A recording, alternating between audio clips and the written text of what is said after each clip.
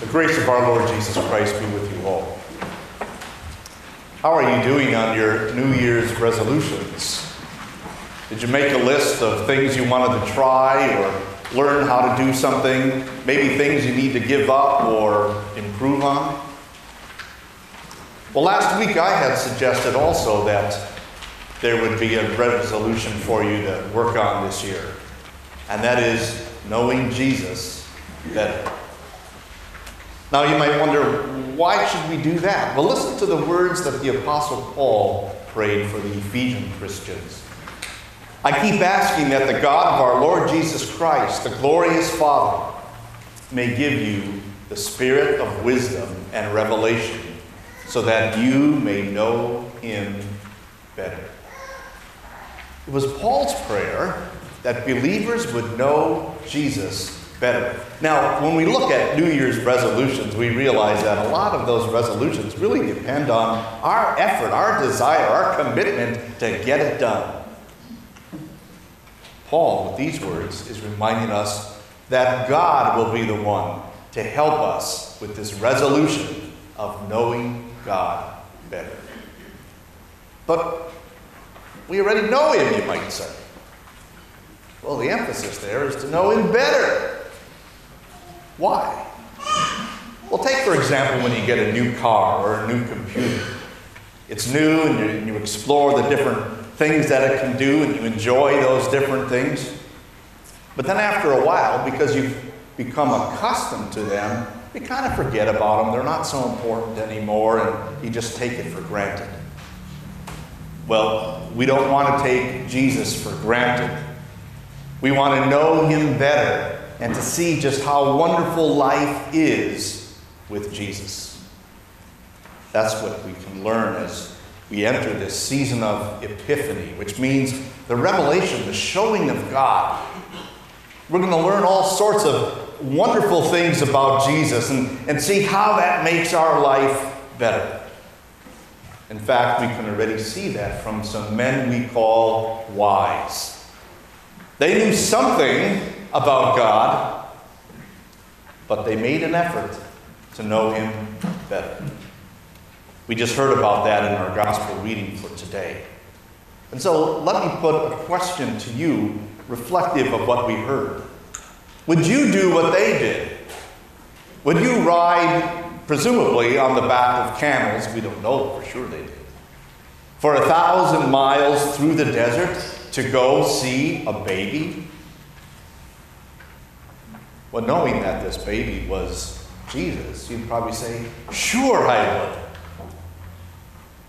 But let's learn from them why they did it. Matthew reported for us, when the Magi from the east came to Jerusalem, they asked, "Where is the one who has been born King of the Jews?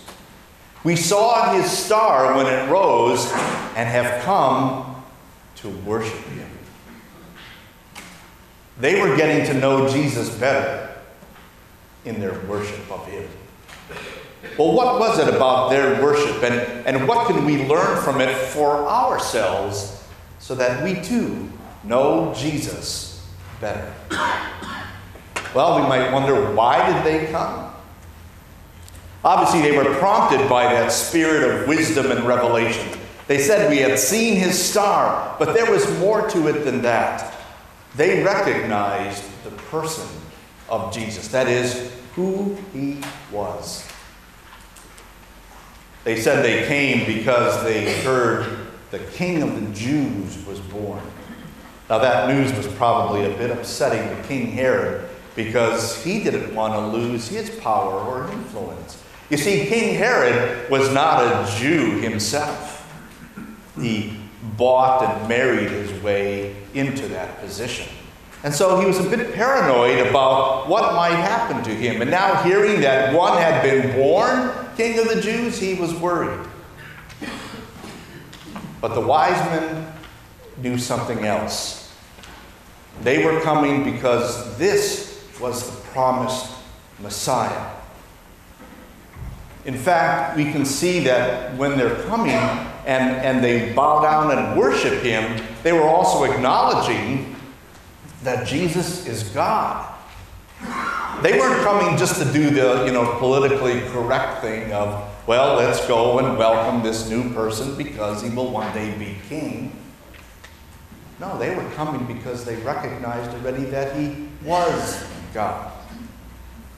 Clearly, God's hand was already in motion here, even though it isn't stated quite so obvious. That star that they saw was a miraculous star. God put it there. God had revealed to them what that star was about, that the King of the Jews was born. And God had prompted them to make that journey then to go and to worship that baby because they recognized this is God. So clearly we can see that God was behind all of this. And that, we could say, was verified by the workings of God, by the visions that they had. Now, we don't know a lot about these wise men, but apparently they were astronomers of some type. They studied the stars. And when they saw this star that was extraordinary, that wasn't normal, they searched out what was going on. But more than that, they also recognized that the voice of God was speaking to them. And not just through the star, but through the scriptures. You see, they probably came from an area, it said, from the east. It might have been the area of Babylon. And if you know your Bible history, you remember that the people of Israel were held captive in Babylon for many years. And even though they were allowed to return to Jerusalem, many of them stayed there. And so Babylon actually became a center of Jewish knowledge and education. And so these wise men were probably knowledgeable in the scriptures. And maybe they recalled this particular prophecy regarding the Messiah.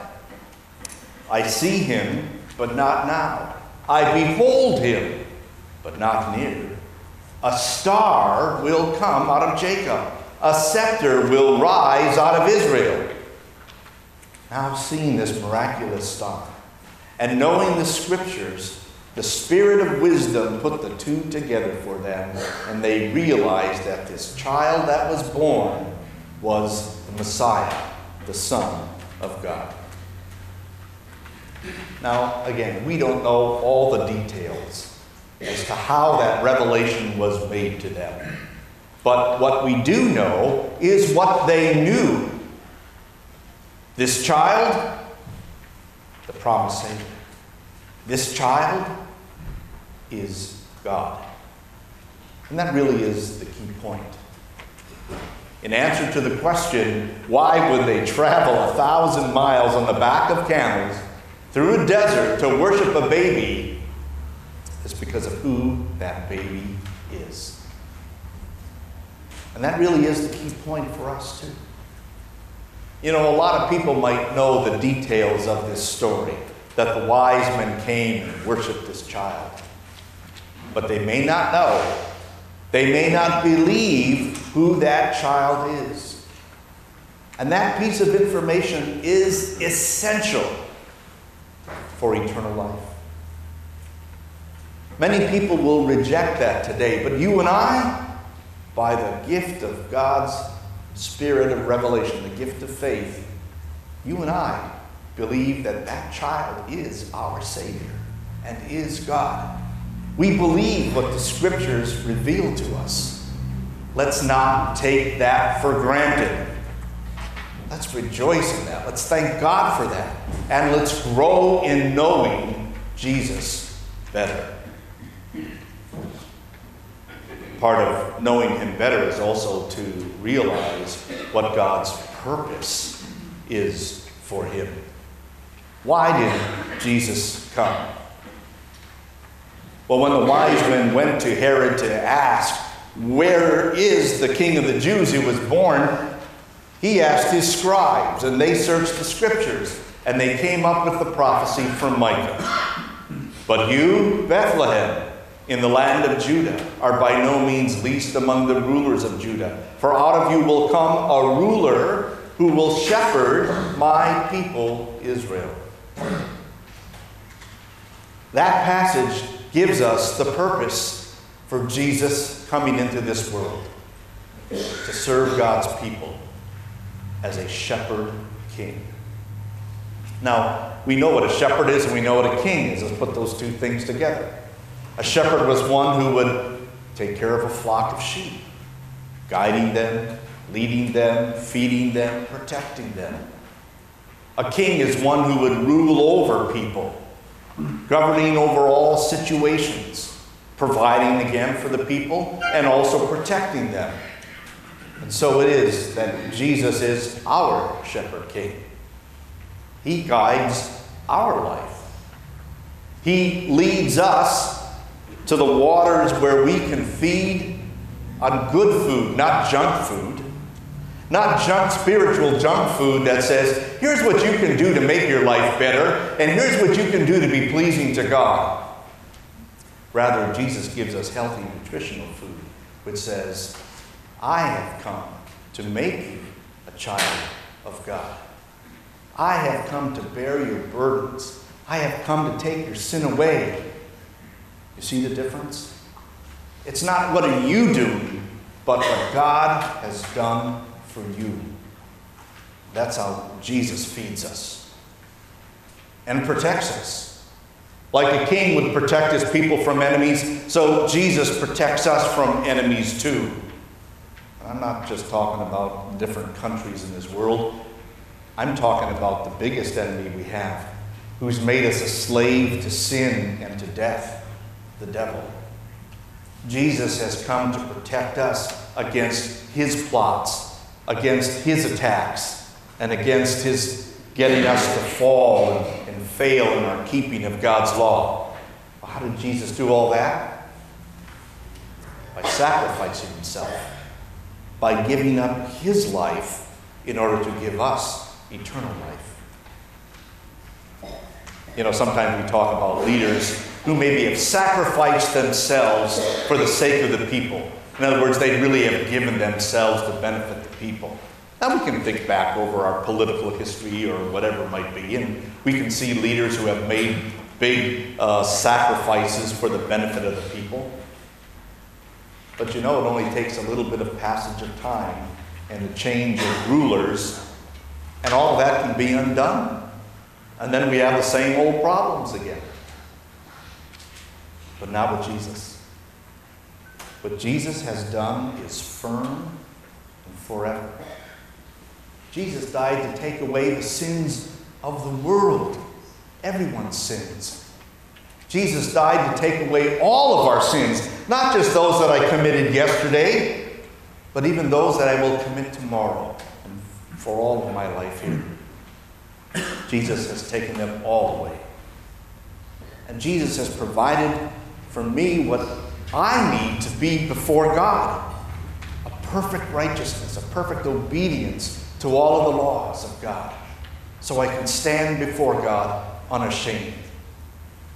Yes, and Jesus has defeated that enemy, death. No matter how hard we try with modern medicine to prolong it or maybe to stop it, only Jesus can do that and has done it with his resurrection. He has smashed those chains of the grave and given us eternal life. That was Jesus' purpose. And so as we reflect on that, and we look at some of the difficulties and the challenges that we have in life, really they become very minute, don't they?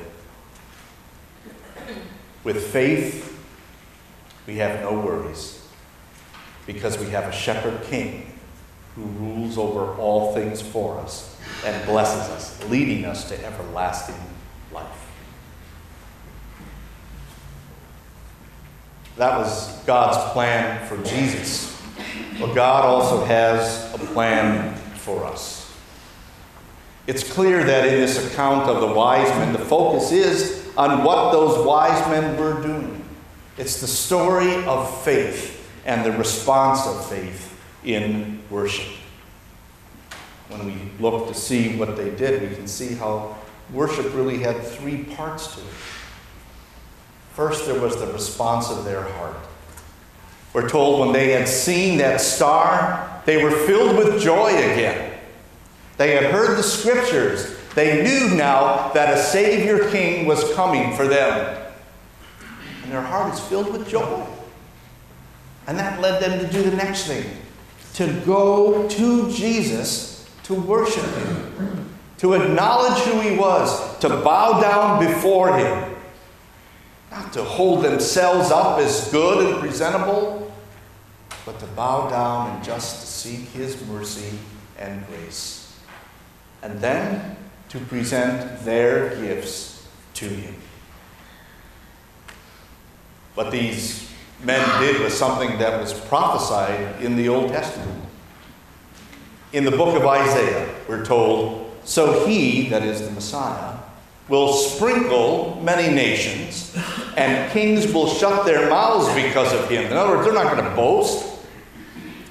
For what they were not told, they will see, and what they have not heard, they will understand. And then Isaiah continues. Later he writes, "Nations will come to your light, and kings to the brightness of your dawn. The wealth on the seas will be brought to you. To you the riches of the nations will come. Herds of camels will cover your land. Young camels of Midian and Ephah, and all from Sheba will come, bearing gold and incense and proclaiming the praise of the Lord." It's passages like that that make it clear what the wise men did was fulfillment of the prophecy of God and His plan for us to worship the Savior. But we could look at the New Testament and see too that that is God's plan for us. When Paul writes that at the name of Jesus, every knee should bow in heaven and on earth and under the earth. And St. John, when he has the visions, the revelations of the believers in heaven, writes this: "The 24 elders fall down before Him who sits on the throne, and they worship Him who lives forever and ever. They lay their crowns before the throne and say, 'You are worthy, our Lord and God, to receive glory and honor and power.'" And so we can see clearly that God's plan for us is to know Jesus with our heart, with faith, be filled with joy, and worship Him. And part of that worship then is also to worship Him with our gifts. Now, sometimes Bible interpreters have kind of made a lot about the particular gifts that were brought to Jesus: the gold, the frankincense, and the myrrh. And they said the gold was given because that's the gift you give to a king. And the frankincense was given because incense was used in the worship of God, and so they were acknowledging that Jesus is God. And myrrh was an ointment used at the burial of somebody, and so they foresaw that Jesus would die as their sacrifice. Now, that may all be true, but we don't know that for sure. The scriptures don't say that. But what we do see is that rich gifts were given to worship this child. And so God's plan for us is that we take the gifts that He has given us and use them to worship God. So let's take a look at your list of New Year's resolutions again. Let's put on the top, getting to know Jesus better. It's clear that in this Epiphany season, the message is on faith.